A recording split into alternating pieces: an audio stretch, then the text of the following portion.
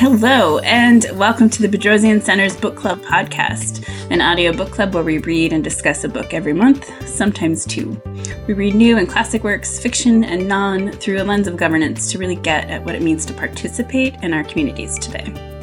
I am Aubrey Hicks, Executive Director of the Bedrosian Center, and today we're going to talk about body horror. We are reading a book of short stories called Eat the Mouth That Feeds You by Caribbean Fragoso. With me to talk about this today, please note there will be spoilers, are two wonderful friends of the podcast. First, Caroline, can you tell our listeners a little bit about yourself? Hi, everybody. I'm Caroline Bala, Executive Director of the Price Center for Social Innovation here at USC and frequent reader with Aubrey. And Brittany Shannon. It's been a couple months, at least, since you've been on. Yeah. But I'm so happy that you're here to talk with us about this book. I'm so happy to be back, and I love this particular entree. It was like, come on, 2021. Or goodbye, 2021. Time has no meaning. Anyway, I am Brittany Shannon. I got my PhD, my master's and my PhD in urban planning at USC. And since then, I have been an adjunct professor at local schools teaching various urban planning courses. And I love this podcast. And writing books, too. Are you writing? Oh, yes. I am co-authoring a book about kind of like reconfiguring the narrative in urban studies. Artists are typically associated with aggravating gentrification, if not initiating it altogether. But there are cases, and they are quite homegrown, of where artists embed themselves in communities and act as conduits of social justice. And while we may not be able to stop gentrification, capital is all in consuming oftentimes. There is a lot to be said for this socially engaged art and how it does have multiplier effects. So, speaking of socially engaged art, I feel like this very short book of short stories says a lot about the time that we're living in. I sort of want to go a little bit backwards. I usually sort of end with a set of 4 questions, but I want to start with, did you like the book? Which is usually one of our last, but I think that's a good way to get into this one. I really liked this book. I'm not a huge short story reader. I read the odd short story here and there, but rarely do I read collections of short stories. And so it was a wonderful, chance to dive into a collection of short stories. I thought the writing was, it was really like lyrical and beautiful. I have a lot of questions. I was confused a lot of the time, but yeah, I really enjoyed it. I thought the sense of like place was really neat. And it resonated with me. I felt a lot. I could recognize a lot of the stuff that she was talking about. Yeah. And Brittany, you listened to the book? I did. I listened to it. That's how I get to read books. And I it's real. I find while I have kind of some quibbles with the narrative expression, because as I was listening to it, I was like, I would have read that differently. And then I went back in my Kindle and I actually found an italic on a word that I was like, I knew it. But still in all, the language of making things that are biological and earthen and really on the verge of grotesque, so lovely. Mm. And she manages this really strange kind of combination of experiences in the page. And I really dig it. I really like it a lot. I also enjoyed this book a lot. I had sort of gotten to it from the review from Miriam Gerba. She also wrote a book called Mean, and she's really kind of amazing on Twitter. And so she recommended this book, and she's blurbed on the back. And I had not heard of this author, but now I'm hooked. I had some trouble reading it, and not because I didn't think it was beautiful or didn't like it. It was just some of the themes are pretty hard. really deep. There is a lot of body horror in here, which I think is not unusual body horror. It seems like anyone who is a woman would have a sense of some of this body horror. Am I on the right track there? I think absolutely. And you know what, I have to say, like, I should backtrack. While I have a couple of notes for the reader, I thought she was great otherwise. And it was a lot easier to quote unquote read the book because someone else was doing the work for me. I think it would have been harder for me to read, as you say, but having someone say the words, for some reason, it was even prettier. Well, I'm going to have to check out the audiobook then. Yeah. You guys are using the word body horror. Is that like something that is known as a genre or like something people talk about? I mean, I don't know if it's technically a genre, but body horror is maybe it's a subgenre of horror where the grotesque, the disturbance comes from the human body. Oh, cool. So like, in many ways, I would think zombie movies would be a little bit of body horror in a particular way. It's used a ton in film. If you think about like Cronenberg, because we actually like watch these visceral things take place. And so, yeah, body horror is a thing. And so it's different from torture porn. Oh, yeah. So like body horror is kind of held up as something, as a choice rather than a salacious cop-out. Interesting. I mean, in this, the use of that kind of horror, that kind of, I'm like, it's something that sort of wants to push you away while it's really connecting with you, sort of, at least that's how I feel. Like it connects with me in this both visceral way, that it's in my mind, but I'm also, those mirror neurons are sort of going off. But this, I felt like this was a real feminist collection of short stories, and that the body horror is part of it. Yeah, I would agree with that. I think I hadn't really thought about that term or used that term, but it's a great way to describe a lot of the things that are happening in this book. But yeah. And I do agree. I agree. No, I agree. I think it was a feminist collection. So I'm saying horror and over and over and over again, but I didn't find this depressing or sad. It still felt hopeful and beautiful to me. I thought the language that she was using, the fact that she was getting so grotesque, was incredibly powerful. Like even in Vicious Ladies, when she is so contemptuous of the other women, like that is actually the most unreliable narrator I think we find in the book.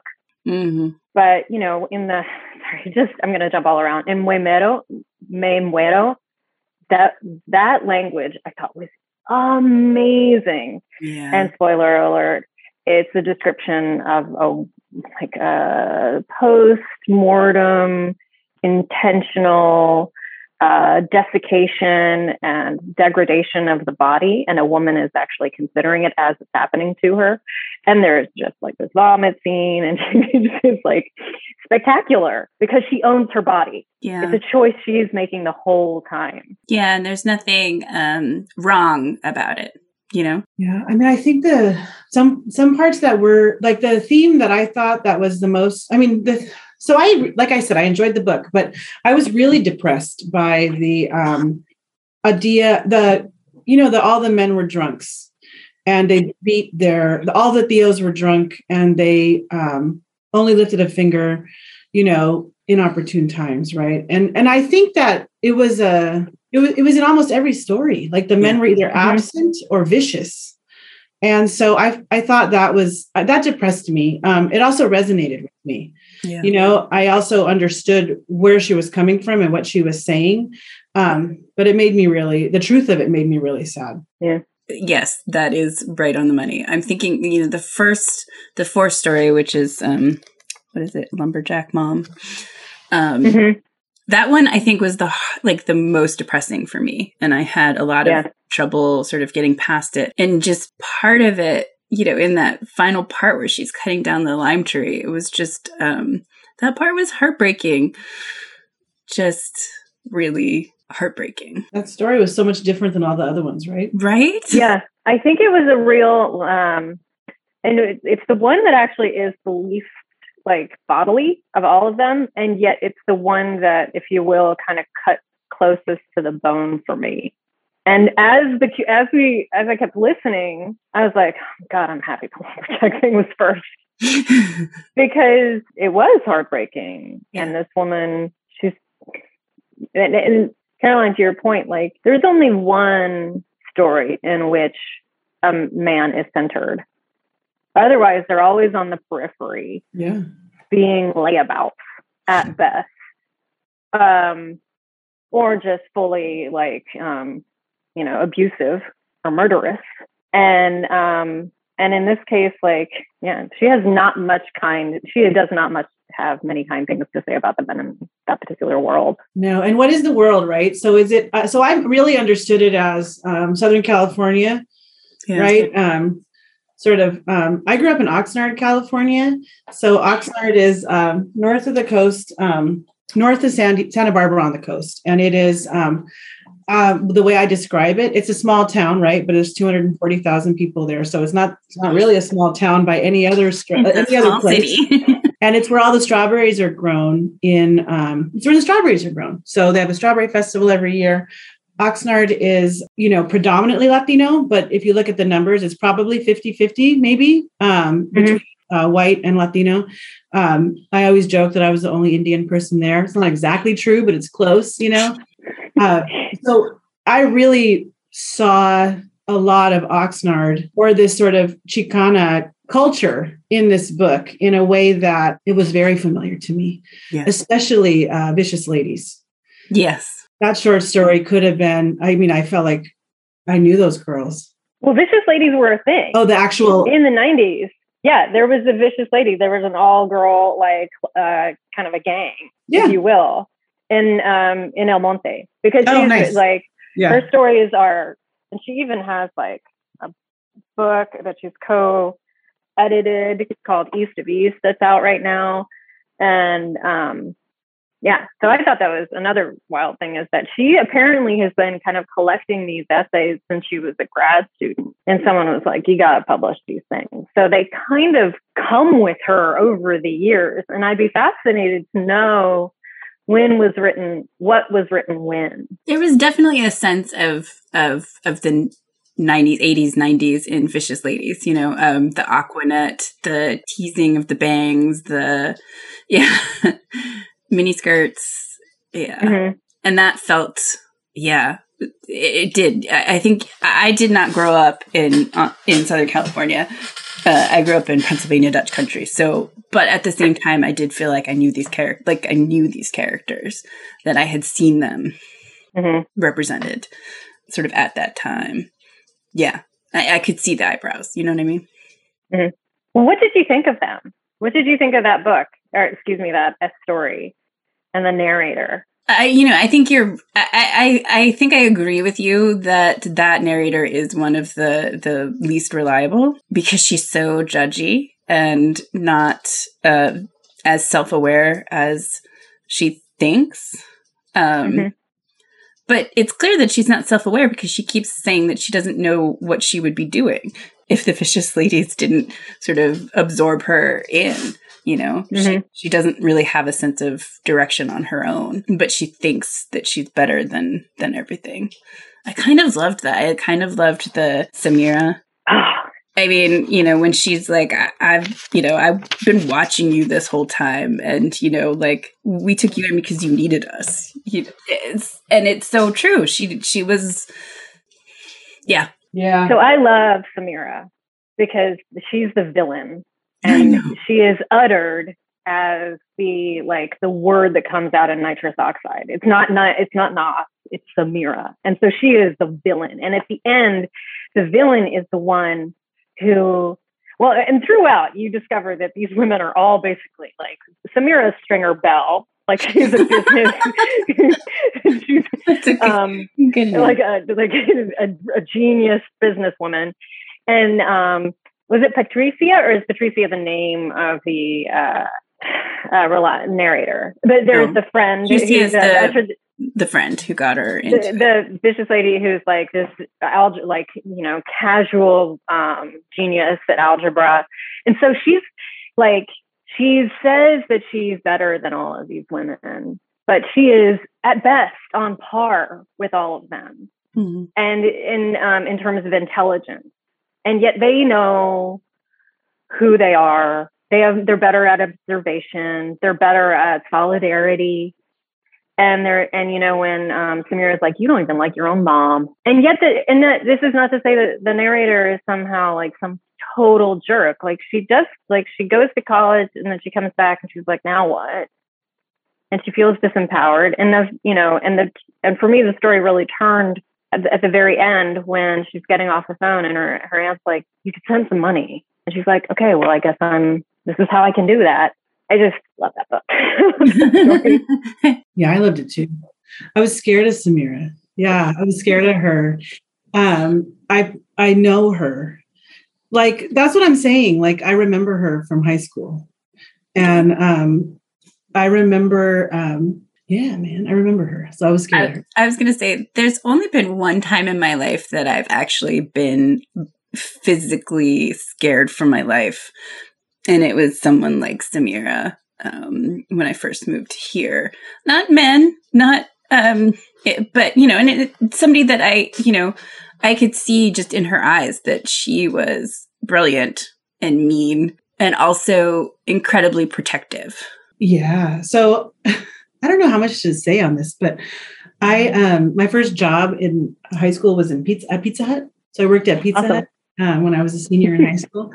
And I worked with all kinds of people at Pizza Hut, in Oxnard. And one of the women was, a veterana, right? An old homie. So she'd been around for a while. And I said something to her one day. I sassed her. I didn't even think about it. I just was running my mouth. And she said, you know what? No one talks to me like that. And I was like, holy shit. Like, what did I just do? Like, she scared me. Like, I was like, what am I thinking? So there's a lot of power, I think there's a lot of power in the way that, I don't know, there was a lot of power in that culture. There still is. But for me, it resonates with the late 90s or the mid 90s. And I remember, you just did not mess around with those girls, I think the solidarity too that you mentioned, Brittany, is the most beautiful piece of that. And, it also, really brings out that, you have these ideas of, we as a culture have these ideas of what gangs are about, right? Mm-hmm. And, the police will tell you it's for one thing or another that people become, involved in gangs. But you read something like this and you're like, this is why people join gangs, because those are the people that have your back in a world that wants to push you away, Those are the people that have your back. That's the economic opportunity. I mean, that's the story. That's that story, right? She goes to college and she still comes back and she's still running the, Nas for the party. She's Nas' mom. And that's the depression. That was a depressing piece too for me. Yeah. I also knew she was never getting out of that gang. Mm-hmm. There is no getting out. Mm-hmm. I'm trying to be careful when I talk because I don't want to perpetuate stereotypes. But there was a lot of, there's a lot of stereotypes in this book. And she wrote it and she knows what she's talking about, So I just want to be careful when I talk about things like gangs or that sort of culture because, I'm not an expert in it, but she is, the writer is. Yeah, totally. And to the point of like police have gangs. they're the worst ones. Yes. Google LASD. Jesus, the sheriff. Amazing. Yeah. And I think you're absolutely right. I think what I really liked about this though, that, there was this, you're right, there are the stereotypes and, we tend to create stereotypes for some reason, right? But, I think this narrator allowed us to see, beyond that to, these people as individuals as well. Even though she had contempt for them, like, she also, really admired Patricia's math ability and ability to sort of hold court without saying a word, She couldn't not. That's like, this is just like an objectively remarkable thing that Patricia is doing. It's in like, she may hold these women in contempt. And I think like in terms of leading on stereotypes, the description of these women is so lurid, right? But the way the narrator cannot not describe she is reporting on what these women are saying. And what these women say is really what elevates them almost like, I would say, above the narrator in terms of their self-aware, their sense of solidarity, their sense of community, their, to jump to the story, Eat the Mouth That Feeds You, like there's, this loving willingness, openness to cannibalistic relationships so that you have a continuation of legacy. So these women are remarkable. And, no matter how the narrator might describe them, they put themselves where they belong. Well, I think that's the sort of flip at the end of the story too, where Samira gets to we hear from Samira in this sort of I don't know, sort of like the villain has its say, sort of has her say, but what comes out of the villain's mouth is not villainy in so many ways. And I was actually thinking about that in terms of, in a little bit of ways, the narrator is not white, but there is a little bit of a white gaze in the narrator, sort of, judging and looking and not really, saying there's like one way to do things, and yet not seeing in herself the same, just the lack of introspection and the sort of judginess without really looking deeper than the surface. Does that make sense? Someone on the outside looking in, plus because she got the college degree, right? Right. So that gave her the different insight or made her separate from her community. But that's also this idea that, having a college education somehow does make you better in the society, but I don't know. I don't even know where I'm going with this. I just, there's so much in this few pages of this story. There's so much going on. I would like to say that he got his PhD in the sociology department at USC, and his name is Alfredo Huante. And great. And he did this incredible, I remember when he was starting his participant observation, he's at a place called Self-Help Matters in Boyle Heights. And he found himself really much because after the gold mine and with all the art and interest in arts in terms of the cultural economy, and then there was that huge controversy and somehow remarkable pushback against the galleries that tried to move in to Boyle Heights, which is, to the earlier point about how capital usually wins, didn't this time. It was amazing. Mm-hmm. And it was all about community solidarity. Mm-hmm. Huante wrote this amazing article called The Lighter Shade of Brown, in which he talks about what's called gentrification, which is, in gentrification, you have a lot of markers for what is like how you track it in the census. Of course, we think about household income, land value, ownership versus renting, but the best marker is education level. And in fact, where gentrification, the term came from, was in London itself, where it was, predominantly white anyway. So the first gentrifiers were white in white places. And gentrification, there are two views of it. One is that and how it happens is that people from Boyle Heights or the community, they go and they get education. And then they come back and they open up a bar or a coffee shop or whatever. And their attitude is that they're in charge of the change of their neighborhood, and therefore the gentrification is a good thing. The other view is that when you don't have ownership enough of your own community, then you are never really in charge, and you are never really the true beneficiary of neighborhood change, and that can overwhelm you, and you will lose whatever power you had in the first place. And Huante racializes it. because it also in, sorry, I'm going on, but in urban studies and anthropology, George Lipset, American Studies scholar, he describes what's called the white spatial imaginary, which is this like where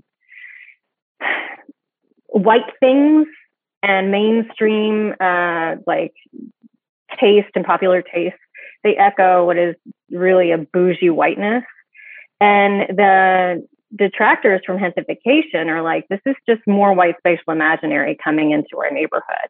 And so to your point, Aubrey, about like there is a cultural capital and a whiteness that maybe the narrator has.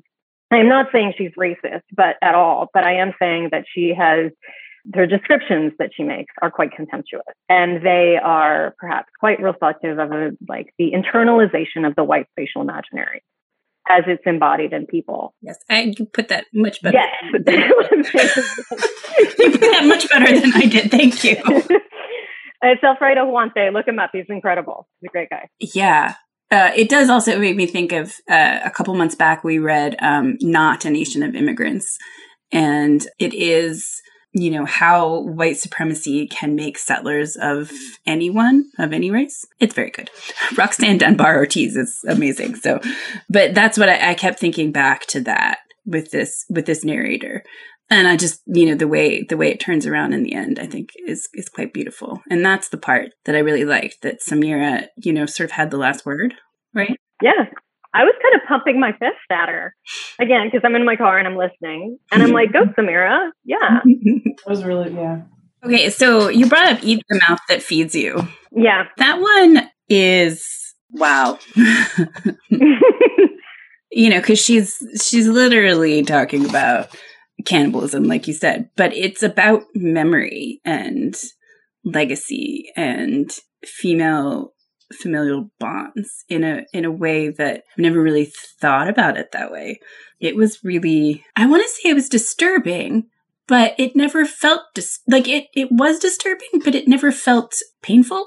Yeah, that's nicely. I like that distinction. What did you? Because I am not a mother, so you two. I mean, I don't know. You know, my relationship with my mother is complicated, like they all are. But how did this story make you guys feel?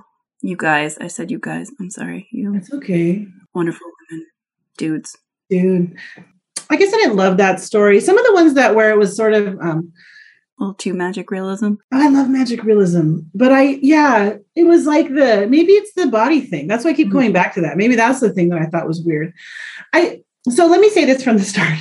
One of the things I don't like about short stories is that you're just supposed, I mean, as I understand it, they're supposed to make you feel something, right? And so I try to use short stories in that way. Like, what did I feel when I was reading this? Because if I try to figure it out or figure out what's happening, I get sort of turned off or annoyed. Yeah, there's not enough there. It's like a poem. Supposed to feel it. So that's what I tried to do in this book, so that I could be present and not get all annoyed. So that one made me feel. That one I took as the way you described it, as memory. So I tried to just use the eating as a way of consuming the culture and the person of. And when she talks about not eating her mother, I thought that was really powerful. And I thought that was the beauty of that story, when she talks about how she would take a bite out of her mom now if she could. So for me, that was, because I think the way we raise our kids, or the way I raise my kids, or my generation raises our kids, is we let our kids eat us.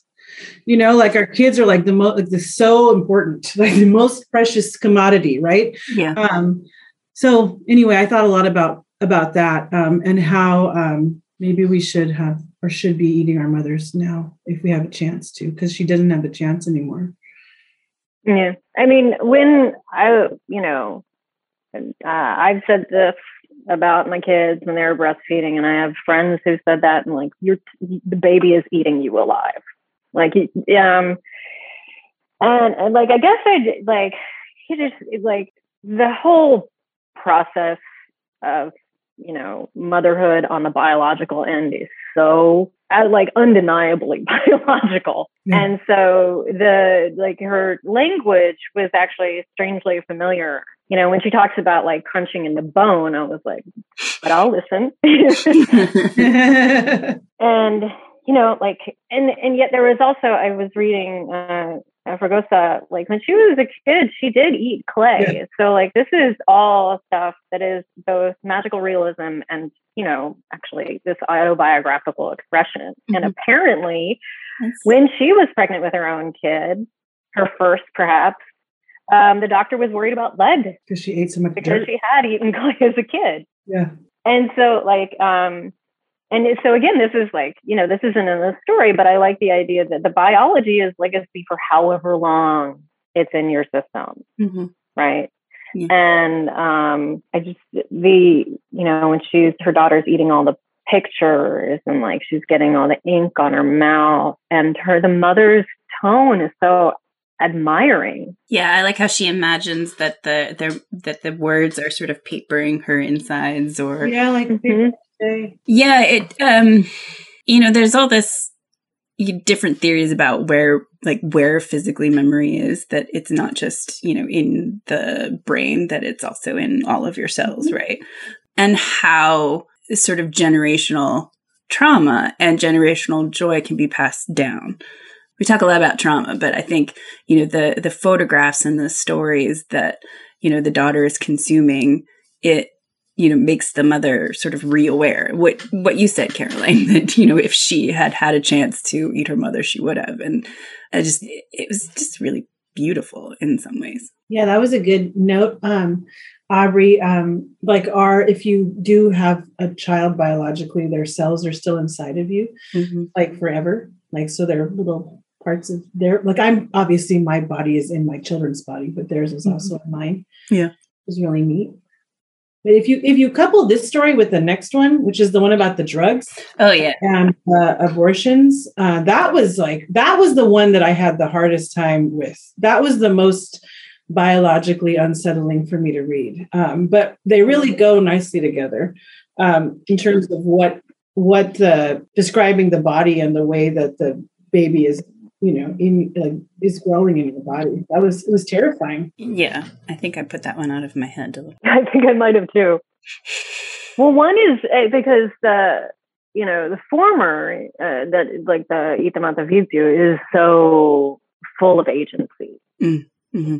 and whereas the what's the one called? What's the next one called? I like the title. Mysterious Bodies. Okay, yeah. So it's an invader. It's the relationship is parasitic.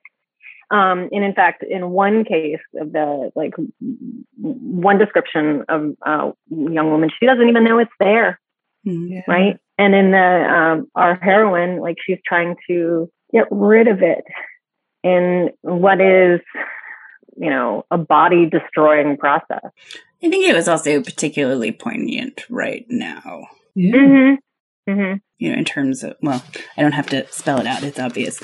But I think that might also play into why it was so disturbing mm-hmm. to me. Terrible. It was terrible. Yeah. And again, she ends with, it's page 50, the last sentence is, her skull cracked, her cranium was splitting, pulling into a knowing void, a relentless hole, an unquestionable core, a wonderful exhalation. Yeah. Yeah. Do you guys think she survived? I was just going to ask you if anybody actually dies in this book, or if we think that they do. That's a good question. I think, that's interesting. I think we see people post-mortem, like the hero of one character or one story, more in memory, but I don't know. It's so hard to, when she ends with that phrase, wonderful exhalation, that sort of contentment or satisfaction after all that pain. I don't know. I didn't know. I don't know either. I don't think she died. I also wasn't sure if the girl in the end died. I wasn't sure if a lot of people died when we were reading them. I just wasn't sure. Like the funny one about the musician, That guy, I mean, that he gets eaten by a lion on stage. That was all, that was like hilarious. But that was all like in his head, right? I mean, I just don't know. I was like, what's really happening here? Oh, yeah. Was that all in his head? I didn't even think that. I don't know. That's a good point. That story just in its existence in a book that is so otherwise woman-centered fascinated me. Yeah, what was happening there? The dad was the same dad, though. So maybe because he was gay, the singer. So maybe that's how that works. I don't know.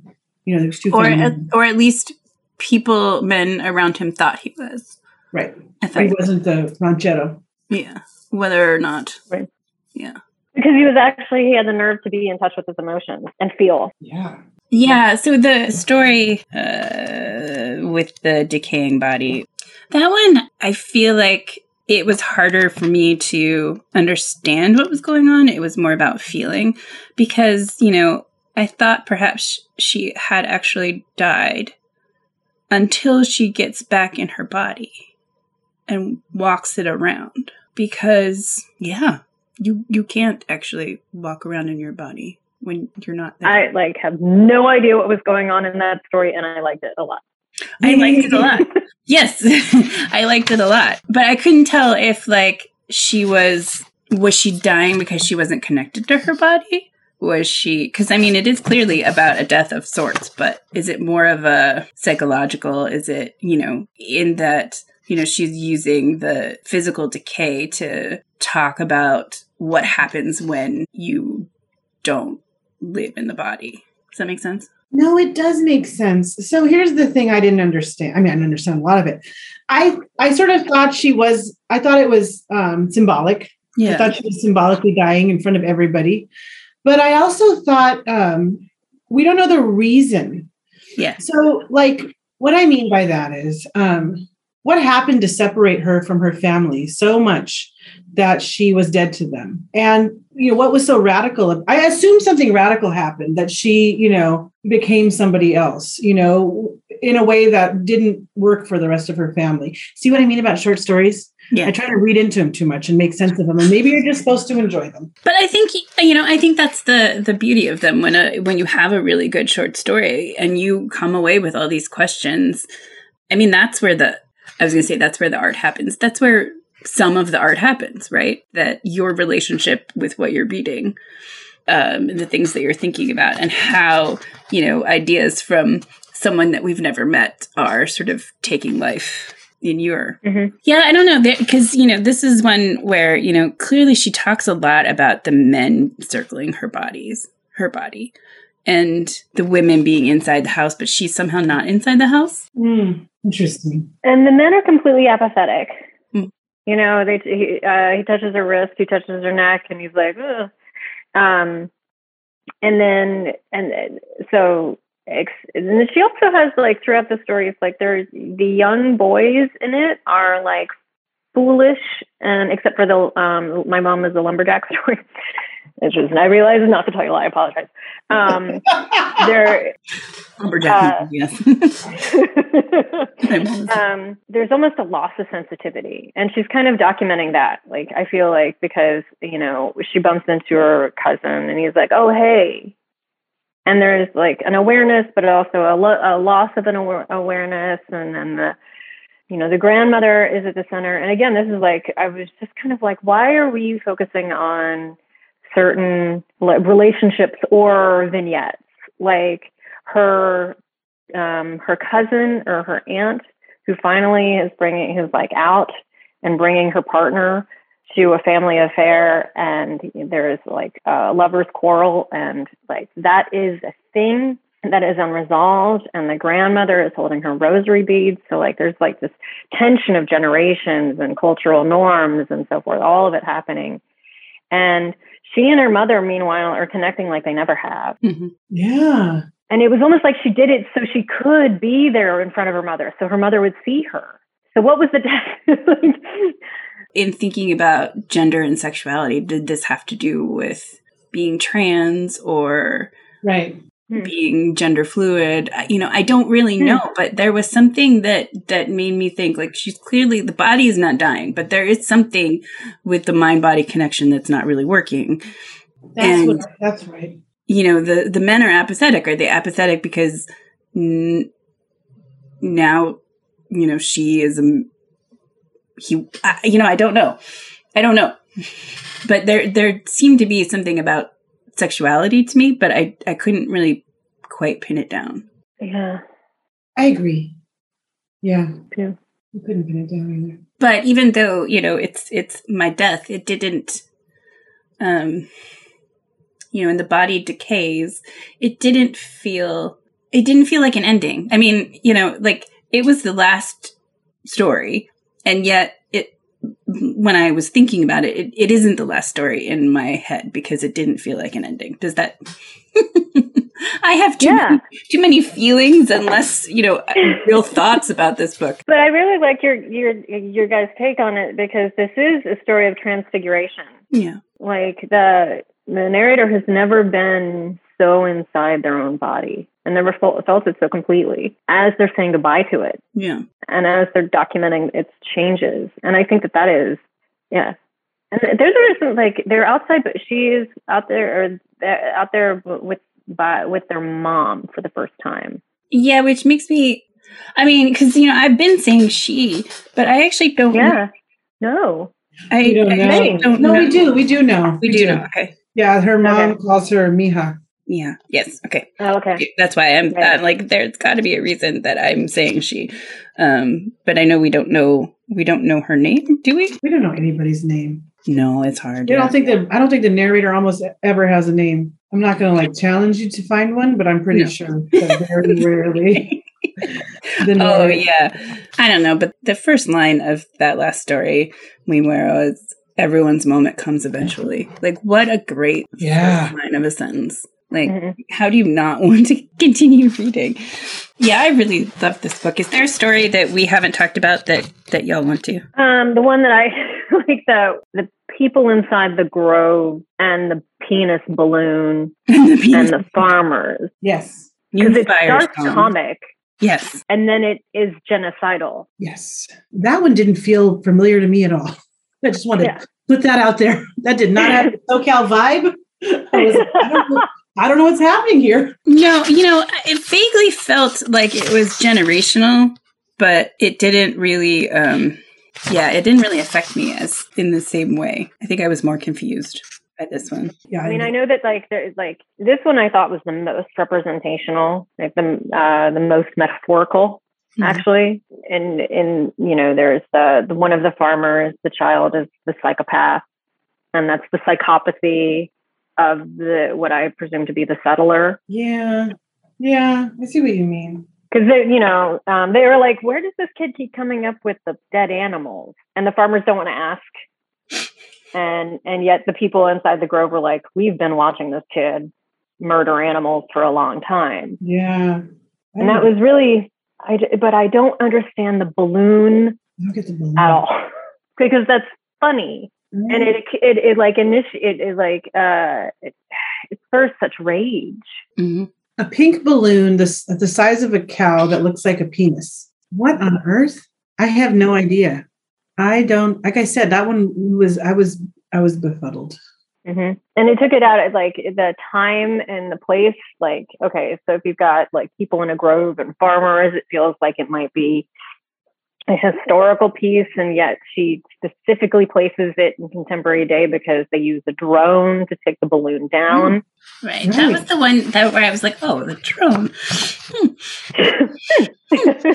Yeah, maybe like old and new colliding, or the theme around the grapes having always been there, I thought was interesting. Yeah. Like the grapes were always there, but now they're all, they're used for different things and they're hardened. Yeah. I couldn't make heads or tails of it, I guess. Yeah. I feel like there was a lot of disparate things. So the penis balloon, at first I was thinking, is this, just generational, and how there is a backlash to, the younger generations being more open about talking about gender and, and that in some cases it is a big FU, which was what the penis balloon was meant to be, right? Yeah, it was a big cow-sized FU. Yeah. Mm-hmm. So weird, man. But also, the grapes made me think, that I've been following someone on Twitter and Instagram, and I'll put the link in there because right this second I can't remember his handle. But he is about native gardening in California. And particularly, he does the thing about, he does a class about food. And he talks about the native grapes and how, how settlers and sort of Americanization of everything has destroyed the natural greenery of Southern California, that it actually used to be less desert than it is now. Right now I'm picturing he showed an arbor where he planted native grapes, and it's like this beautiful grapevine of native grapes, which are a little bit smaller and have more seeds and don't taste like the grapes that we've genetically engineered to be grape juice and wine. I was going to change the subject for a second. Please. The one we didn't. So I want to talk about. I want to talk about the tortilla one at the end. That's what I'm going to talk about. Fatima and Ini or Ini. Oh yeah. I think that's my favorite. See, that's another one where was someone really dead? I think Fatih. I don't know that Fatih was ever alive. Wait, Fatih? In my mind, Fatih. This is the one where I didn't care so much because I just love that fate in the end is like holding innocence, and I just love the way Ini is like, this is all like, who's to say who's the revelation, and I just really I liked how her powers are malevolent as well as transcendent and beautiful. And, I don't know. I really loved their friendship and Ini's, and the way it kind of went back between, Ini's perspective and then Fatih's perspective, where Fatih's kind of afraid of her. And she's like, oh, no. I don't know, for some reason that story hummed with me, even though I don't know exactly what was going on. Didn't care. I was just going with the flow until the end, and, the end scene, that's when I started thinking, was Ini actually even in existence? So so it's so funny because to me, Fatih, is flesh and bone, and it's Ini that is the question. And for me, towards the end, I'm thinking, is it just, is she just an imaginary friend, or is she just an imaginary friend? Yeah, that's what I read at the end too. I was like, oh, that's her dolly that she's made up to be a companion through these times, with a little bit of magic. I mean, she's both. I also thought she was a saint. Yeah. Who was a murdered girl, and, caused a red ants to hurt that little boy. I thought she could do that, but I also thought she was a doll that she carried around. And I loved that. I loved that she was a dolly in the end. Which is part of the reason why I think that everybody bullied her a little bit too. She carried her doll. I know. The thing that I was confused about is that, Ini is very concerned about the father, but I couldn't tell if the father was abusive. I mean, Ini's father was. But Fatih says it too. Yeah. Fatih's father beats her mother. Okay. Even when the mother was holding the sewing scissors, she thought it would be her dad who did the killing. Yeah. Oh, okay. And yet I thought this was really interesting. Ini could not figure out why Fatih won't let her. Yeah. Basically, she's asking for permission. It's almost less of a favor to Fatih as it is almost a favor to Ini, if she could destroy Fatih's father. And then I love that the passage where it's Fatih can't imagine her father being gone, and then she proceeds to describe all these terrible ways he could die. Yep. That's amazing. She was like, she couldn't imagine. Oh, I need to find the line. It's great. I guess I didn't ever think that Fati wasn't a real live girl, but for a while there, I thought that she was kind of the angel to Innie, who was the angel. I don't know. There was a more, in the end, there's like this caretaking relationship that of Innie. But I think your guys like take that she's holding onto a doll. It makes more sense. They both make sense. It all makes sense. Like the devil on her shoulder, right? Right. Sente. Sente is the devil on her shoulder. I was going to say, yeah. I feel like there's something with the name too. Yeah. Which is exactly what you just said, Caroline. Thank you. Okay. Yeah, I think what I love most about this book is that, it is 120 pages and there's so much. So many questions, so much to think about, so many different characters. I don't know, it's a great collection of short stories. Yeah, it really they was. go really well together. Yeah. Mm-hmm. Can I read the line about Fati not being able to imagine her father?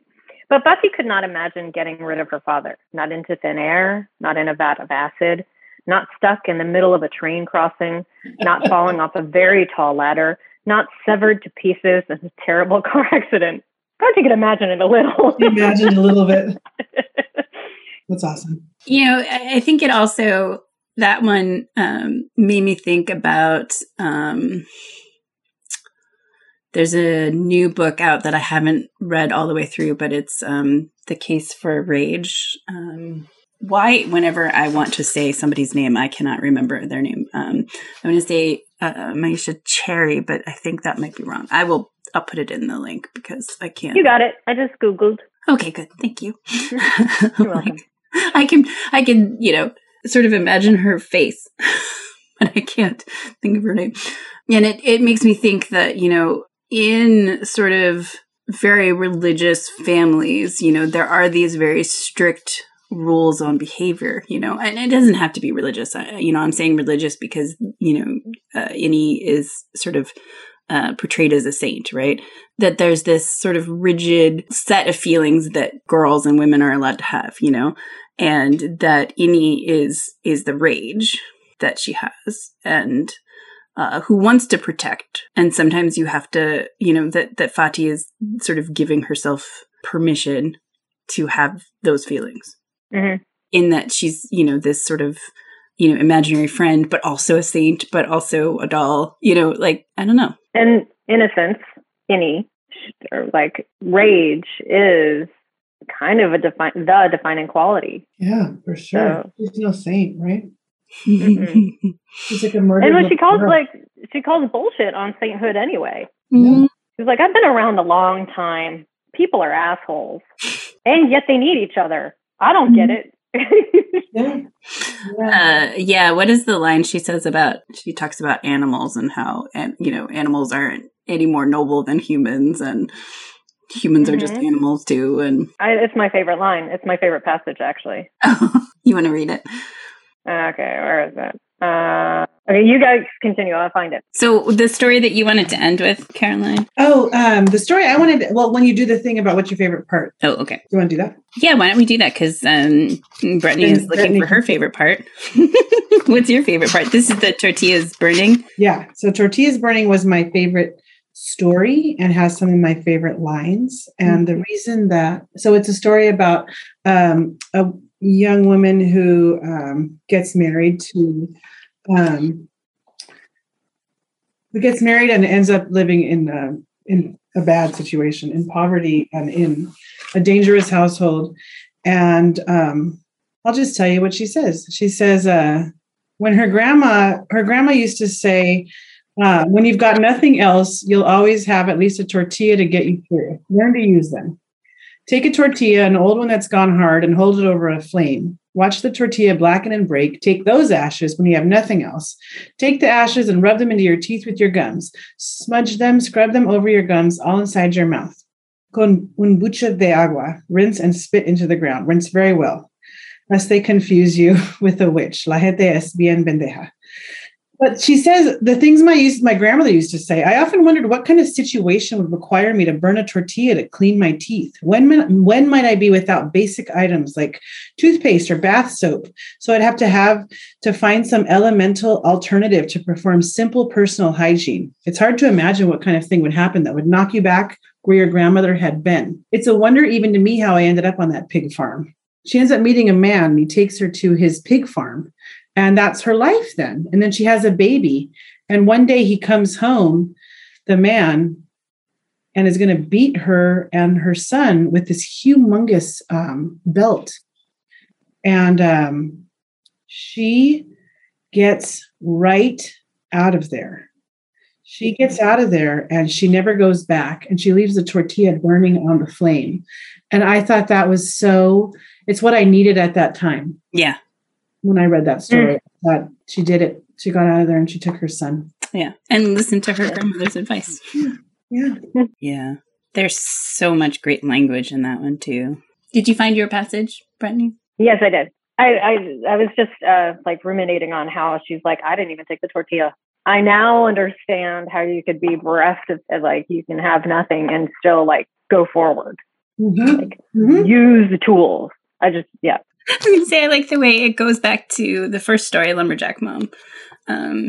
Because, Lumberjack Mom, who we don't know her name, but, basically, is just eating tortillas with a smear of beans, Because I think there was something about both of those stories that connected, and it felt like the tortillas were in part some of that connection. At least in my brain. Just thinking about the Lumberjack Mom still it gets me sad all over again. I know. That passage where she was like, when they're in the wild, she's like, just let it die the way it should. So, okay. Great book, y'all. Okay. My passage. It's a common mistake, said Annie, to think of animals as noble creatures. I remember my mother saying it all the time. The dogs were better than humans because they protected their young. And that was more than she could say for many people. But I can tell you that animals are no better or worse than humans. And we are no better than they. They also take pleasure in killing. And then Fatih protested, I don't kill things for fun. Most people don't. But we all sometimes do mean things for fun. And that was like a really good response. Yeah, you don't have to be killing, but you can be mean and delight in it. That's why, back to Samira, that's why she always liked the narrator. Yeah. She said, I liked you because you were mean. Yeah. Oh, yeah. Mean. You're the meanest thing everybody. To be mean when you're a girl, right? You're not supposed to be mean. Right. Or angry. But for sure, you're not supposed to be mean. And those girls were mean. They were mean. Vicious. Yeah, they're vicious. Were they? Yes, they were mean. Everybody, not them. They were mean. I went to high school with them. Yeah. They were mean. Yeah, they were. They were nice when you were with them, though. Mm-hmm. They were. Yeah. But they were mean to everybody else. They did not mess around. Carmen was mean. Samira was mean. I don't have a favorite passage. I just couldn't choose one. Mm-hmm. But, I think one of the strongest things about these stories for me is how strong the beginnings and endings are, considering that they're short stories. I mean, I think people love Stephen King, right? I like Stephen King. He's a good storyteller. He's terrible at endings. He's terrible at endings. I mean, you make it through 1,000 pages of The Stand, and then, like, the last 50 pages suck. Sorry, Stephen King. I do think he's famously bad at them. He's bad at endings. And I think a lot of people are bad at beginnings or endings or both. But when I look at the last story, Memuero, the first sentence, everyone's moment comes eventually. Mm-hmm. It's such a great first sentence. And then the last sentence, which is the last sentence of the story and the last sentence of the book, this is turning out better than I expected. Oh, yeah, that was so good. So good. That was so good. Right? Yeah. So I just think there's just the flow of this and the way she's good at sort of jumping in at that right moment in the story, getting you really into it really quickly. I mean, you read us the beginning of the tortillas burning story, Caroline, and you're right in there. You know about this woman, you know about her grandmother, you know about, you know so much about this woman in a few paragraphs. That's such an amazing skill. And I love the way the narrators are so very unknown in ways you don't know their names. It sort of allows you to see from the narrator's perspective a little bit more than you might otherwise. I don't know. I think this collection was amazing. So yeah, well done. Great choice, Aubrey. Yeah, I agree. Thank you for it. I'm so glad that you both loved it. I have one last question, which is, who do you think should read this? Ooh. Well, I'm going to loan it to my coworker next. So I think it's a wide interest. I think one of the things I said when I started reading this book was I've read so few Latino or Chicana books of short stories that my mind immediately goes to someone like Junot Diaz when I read this. And if I were to have read more of these stories growing up, I would have more to compare it with. So I believe that, stories like these ought to be a part of the canon, ought to be the part of things that everybody reads, right? So that we have diverse stories that we can all reach back to. So I think it should be read by anybody who's interested in reading short stories, or particularly possibly interested in, Southern California. Yeah, I was going to say, I sort of feel like this is almost something that seniors in California should read, seniors in high school, Yeah. As I think, there are some very mature themes, but I think the way so much is metaphorical it's a really great age to read this short story. And that, it really does get you into different cultures in Southern California. Yeah, I agree. I think it's like, it should be in the canon for our high school education. I mean, like, in terms of, it's been a trillion years since I was in high school, but I remember in terms of themes, we read like Hemingway's Hills Like White Elephants. Like, that's a story about abortion. Why, Why are we reading Hemingway still? Why are we, great. But I feel like he gets his play, whereas this is, the writing is so lyrical, so tight, so upsetting, so captivating. And then the themes and the people in them, like, I just think that it's so rich. Mm-hmm. All right. So we liked it. Thumbs up. Anything else before we sign off? Nothing else? All right. Well, thank you, Brittany. Thank you, Caroline. Thank you. Appreciate it. Very nice talking to you both. Great seeing you guys. You too. So thanks again to Brittany and Caroline. I really appreciate this. This was a really fun conversation. And a big thank you to our listeners. I hope that you are loving this, enjoying these conversations, get something out of this. And we'd love to hear from you if you are. To find the whole suite of podcasts exploring governance and civics, search USC Bedrosian on your favorite podcasting app. Next semester, the Policy Paycheck will be coming back with a new student host. It's going to be great. And you'll find links to some of the other things we talked about today, including the several that I said that we would put on our website, bedrosian.usc.edu/book club. And if you are reading along with us, I hope you are, our first book of 2022 is going to be the 1619 Project. So, we're going to talk about the controversy. We're going to talk to historians about what historians do and what the purpose of doing the work of history is, and understanding sort of how the past can help us build a better future. So thanks again to my guests, to my producer, Jonathan Schwartz, and a huge thanks to our beloved sound supervisors, the brothers Hedden, Corey and Ryan. Corey's birthday is the day that we are recording, so happy birthday, Corey. Signing off, I'm Aubrey Hicks, coming to you from Southern California. Until next time, be good to yourself, be good to your neighbors, think about what we owe each other.